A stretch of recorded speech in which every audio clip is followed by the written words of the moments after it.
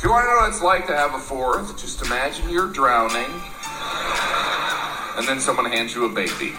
I like you just the way you are. You're braver than you believe, and stronger than you seem, and smarter than you think. Parenting is a sacrifice. It's exhausting. It's expensive. At times it feels thankless, but eventually you die. Welcome to the Kid Doc Good Job Being the Mom podcast, the podcast dedicated to helping mothers and fathers through supporting, enabling, and empowering them in their amazing role as parents. Well, welcome to the next phase of our podcast as we move into focusing on specific concerns parents have. I have been super eager to move into talking about some of these topics, specifically mental health concerns, which have been so prevalent over the past 3 years. Absolutely. Before we start, Dad, what is your favorite restaurant? Well, I've got to say the Mandarin over in Bountiful is our favorite, with Chinese food made by Greek owners, and just the best food on the planet. It's awesome. Yeah, the almond chicken's a classic. How about you, Em? I think Davis County Focus, probably Aroy D, which is a Thai restaurant in Ogden, just off the freeway. Companions with their rent to own and the gas station. So it's tucked away, but has yummy coconut soup and curries. It's super yummy. You can't beat a ghetto restaurant for food, for sure. Yeah, it's so true. So true. Cool. Well, today we will be talking about ADHD. So what is ADHD? I think my best summary for ADHD is this gap between the potential that a child has and their performance. So a child with high potential and then low performance is what we're seeing. What does that gap look like to parents? I think it shows up in two ways. The thing that brings a parent in is they have this smart child who may get missed for a while in diagnosis because they are getting good grades, they're working hard, they're being successful, but there's this huge excessive amount of time it takes where parents and kids are in tears trying to get homework done, and there's just so much effort that goes into getting things done that it's just totally burdensome, and saying this can't be right, where this child is so smart. And then the other thing is where oftentimes they're not doing very well in school and falling behind, and teachers help to find those kids and bring them up at a parent-teacher conference. But I think in both things, you're seeing this self-esteem issue start to arise, where this kiddo is recognizing they're not performing as well as they know they could be. And they see other kids getting more stars or points with the classroom reward programs, and they start to really feel that self-esteem, and they get sad. Yeah. What are the specific elements of ADHD? So there are three things that really define ADHD, and that's attention, hyperactivity, and impulsivity concerns. What does inattention look like? It's kind of how it sounds, where they're not paying attention, they're not focusing, not able to stay on task because they're getting distracted way too much, and like the kind of squirrel type thing where people are just seeing shiny things and can't pay attention. Cool. And how about hyperactivity? This is probably the classic presentation for ADHD, where you have that kid who just is constantly moving, crawling over the chairs, on top of tables, moving over everything, and just never stops moving, kind of driven by a motor and just really disruptively energetic. So just busy, super busy. Yeah. And then what do you mean by impulsivity? So with impulse control, that's also kind of how it sounds. They don't rein in their impulse. They don't think about things before they act. They're hitting people or pulling somebody's hair, or just really just making decisions without really thinking about it and just acting. And that's okay in a 2-year-old, but when you get to be older, you should kind of rein in their impulses. Yeah. I'm thinking about having my hair pulled in first grade every single day by the same kid. Yep. Exactly. At that point, I'm like, Okay, well, is there a difference in presentation between boys and girls? Yeah, and so the boys get noticed a lot earlier because they present with a lot more hyperactivity and impulsivity, and the girls are more inattentive. So they get their earlier diagnosis because they're causing problems with their disruptions and their hyperactivity. So, what is stronger between nature and nurture? Yeah, definitely a strong biologic component. There's a lot of things on prematurity and genetics and those kind of things that can be physical components to this. Um, we talk about nurture, but they don't really show any strong links like with media usage. But there is some data showing that screen time before age 2 can give a child's brain the expectation that life happens much more quickly for Sure. entertainment, and it's hard to sit still because they expect things to happen really quickly to entertain them. And the number is about 7 to 8% is about where they sit on the presentation for ADHD numbers. Got it. And when are they diagnosed? So kids should have symptoms by at least age 12, but most have symptoms by age 5 to 6. And the more severe their ADHD is, the earlier the diagnosis is. And we really shouldn't be treating kids before about age 6 because kids need time to work through their normal attention, hyperactivity, and impulse behavior common to their age. Like I mentioned about a 2-year-old versus a 10-year-old should look a lot different in their ability to rein things in. Absolutely. And what can look like ADHD? Yeah, some comorbid conditions, things that go along with it. Sometimes we'll see depression can look like ADHD. Anxiety, about 1/3 of kids will have this along with ADHD. I think oppositional defiant kiddos who just are pushing back against the system and want to cause problems look like it. And then also some learning disabilities can look like underperformance in school as well. Yeah. Yeah. And will ADHD last into adulthood? So data varies, but up to 50% may go into adulthood, 18 plus with ADHD. But most kids grow out of the impulse control and the hyperactivity over time. So the parts that really look like ADHD get better. So naturally, with their brain maturation comes better decision making. But the inattention can be present for longer. And that's the part I think that adults will still present with and still feel like they have a problem with that even later in life. Yeah. Yeah, I've heard of several adults being diagnosed with ADHD later in life. So what comments do you have about adult ADHD? I see that a lot because when people come in with their kids and we go through a checklist and they're like, hey, that's me. And that was me and stuff like that. And there really isn't adult onset ADHD, but there's adult ADHD, meaning that the problems were there. And finally, they're getting help. Yeah. So your friends are recognizing their own behavior in their children. They get help for themselves. But they met criteria before, but just never got diagnosed and treated. So there's Absolutely. So about a 4 to 5-fold increase in the diagnoses in adults. So now adult prescriptions are greater than childhood prescriptions over the past few years. That's interesting. And how do we diagnose ADHD?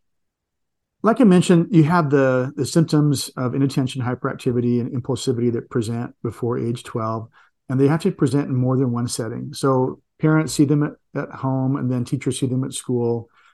Then there has to be some inhibition in their academic performance, so it's causing problems. And that can be, like I said, either they're not performing well, literally their grades are bad and it's a struggle, or they're just such excessive work that has to go into it that parents just like, this can't be right. And there's got to be some help with how they're doing.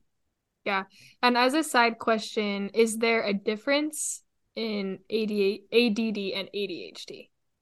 So they use the term ADHD to cover all of those components. And then what they'll have is they'll say inattentive predominant or hyperactivity predominant, or they'll say combined type when it incorporates all of those symptoms. So they'll have the subtype, but we still just call it ADHD and then focus on what part of it really defines that child's behavior under the ADHD umbrella. Yeah, that's helpful. Thanks. So what is the evaluation process that people go through? Yeah, so really there's 3 options that I present to people, and they're mostly based on how much data a parent wants to make sure we're making a good diagnosis. And so what I try to do most often is have the parents request in writing a school-based behavior evaluation through the school psychologist. And because you have to have I mean, by definition, you have to have the behavior in two categories. So getting the wonderful school psychologists and teachers involved will help give us really good data about what's happening in school, which is one of the most important places for a child to be able to focus. And so I have them get that evaluation done. They bring the paperwork in with me, and I go through it with them, and we figure out if they meet criteria for ADHD. And then I have some short forms that are not as complete, somewhat superficial, because they really focus on just the things that parents are already coming in for and the question they have about ADHD. So it's kind of like a self-fulfilling prophecy. I can say, I know you're going to score this child really high in these categories because that's what you're coming in for. Right. But it doesn't really look at anything else, like other concerns like learning disorders, those kind of things. So it's not as complete. And so the third option, which is the most comprehensive, is going through a neuropsychologist to make sure we have the right diagnosis. This is the most thorough and comprehensive evaluation. And these neuropsychologists look at all things about mental health and brain function, from learning disorders, ADHD, depression, autism, everything. So they're the experts in brain function. So, yeah. Yeah. Why would a parent take one or another option over another? I think, number one, if you've got school staff that's overworked and they just don't have the bandwidth to help out, and just it's going to be too drawn out, and so they maybe wouldn't take the more data option and use my forms to help out when they come in. And then the neuropsychologist may be out 4 to 5 months because they help all kinds of mental health problems, and they've been so overworked recently that it may take a long time to get help. So it's based on the kind of parents' desire for a thorough evaluation versus a more expedited evaluation. So, yeah, that makes sense. And then how do we treat ADHD, and are there counseling options available? Well, if you think about things like depression or anxiety, we can really work on counseling. When you have these intrusive, sad, or anxious thoughts, you can counsel on pushing those thoughts off the stage of your mind. But this isn't true of ADHD. When somebody can't focus, you can't say, hey, when you can't focus, focus. So it's really difficult. So really, you can't counsel it very well. So medication becomes the mainstay of treatment for ADHD. And what are the medication options? Medications are grouped really into two categories. You have the stimulants and the non-stimulants. And I try to use the analogy that stimulants function like a light switch, where they get turned on and they turn off over 8 to 12 hours. And those would be the methylphenidate and the amphetamines, the Ritalin and the Adderall. And when these work, they're really obvious. Then the non-stimulants function more like a sunrise, where they gradually work over weeks, and the illumination happens over time slowly. But they also continue to work around the clock, and not just for a few hours at school. They work all the time. And examples for those are ones like atomoxetine or Strattera, and then guanfacine, which is Intuniv. And their action is not as pronounced, where you say, oh yeah, that's working. And so I don't usually use those at first because people are like, I don't know, is it working? It's so slow. Yeah. So, yeah. The challenge is that 80 to 90% will respond to one of the two common stimulants. So that's my first line.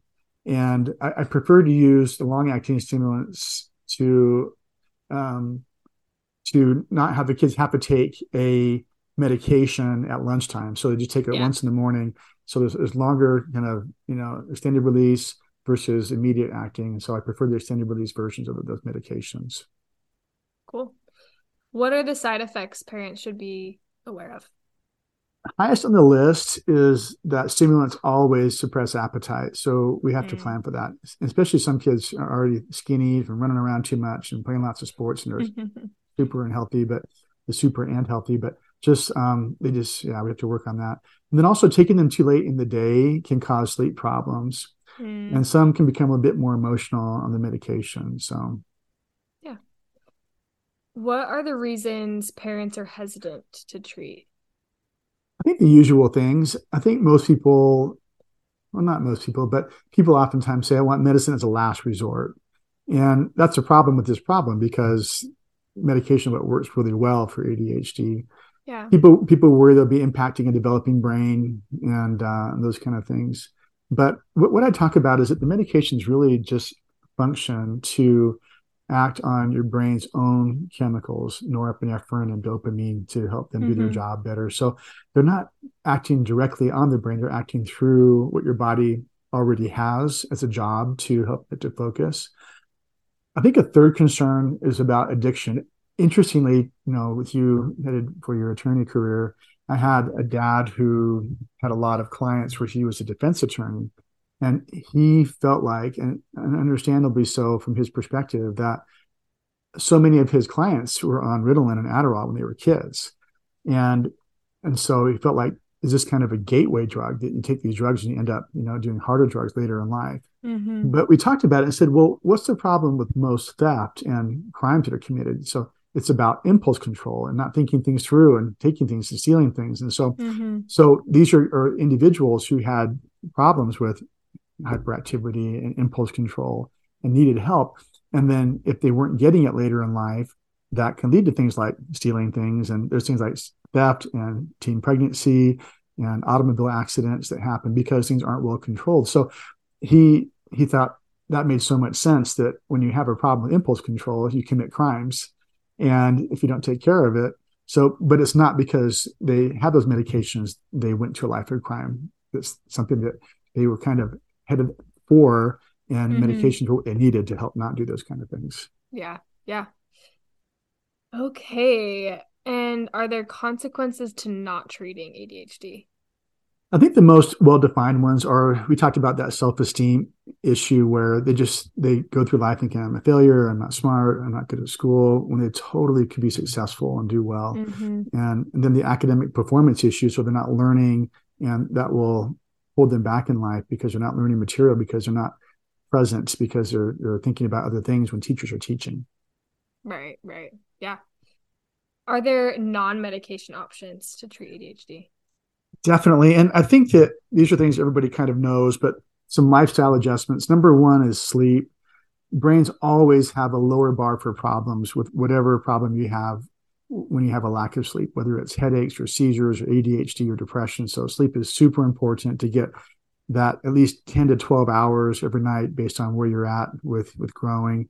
And then the second thing would be always promoting a healthy diet. And that's hard. And we'll talk about nutrition and diet later on, and pickiness and those kind of things. So it's do the best you can on the diet for your kiddos. Yeah. What about exercise?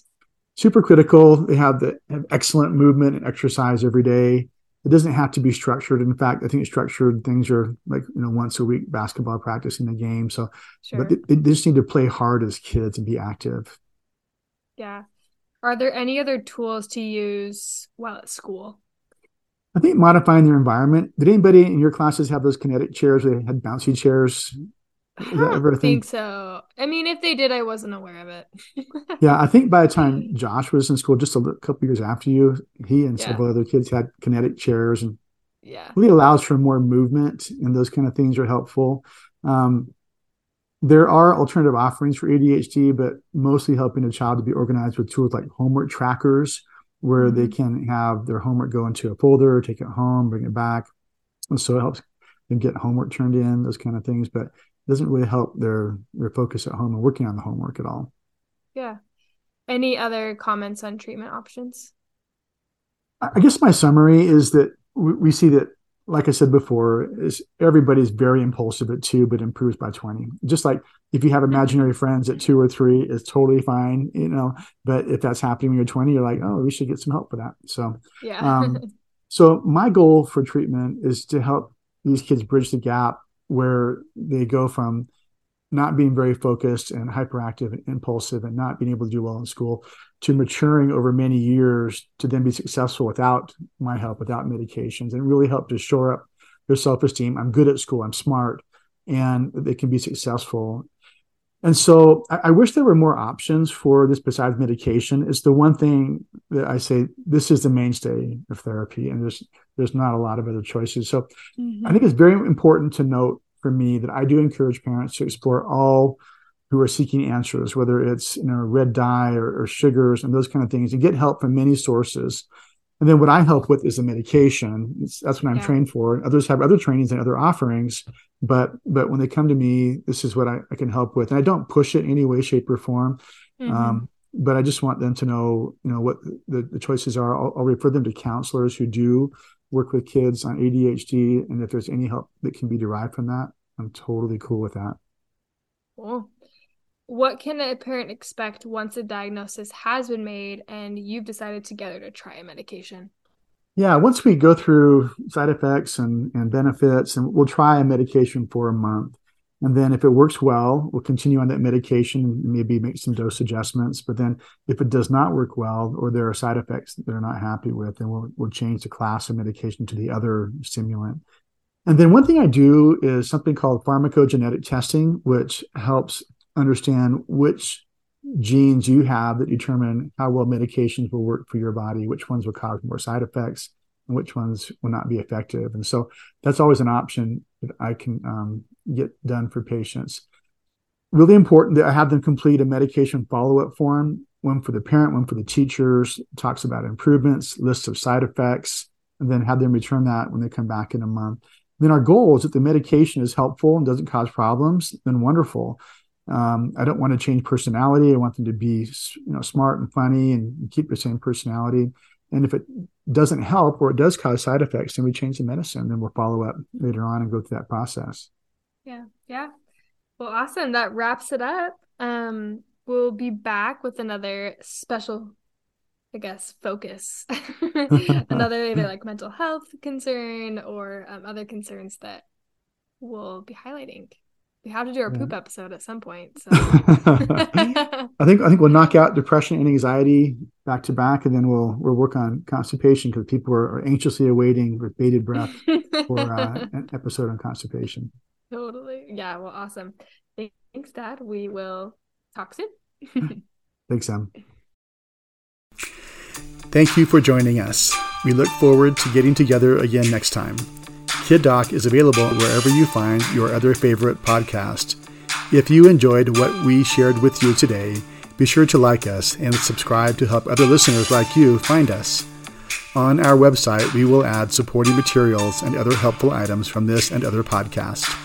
The opinions expressed in this podcast, while carefully considered, are ultimately the opinions of the presenters and not necessarily of our employers or of any other organizations with which we are affiliated.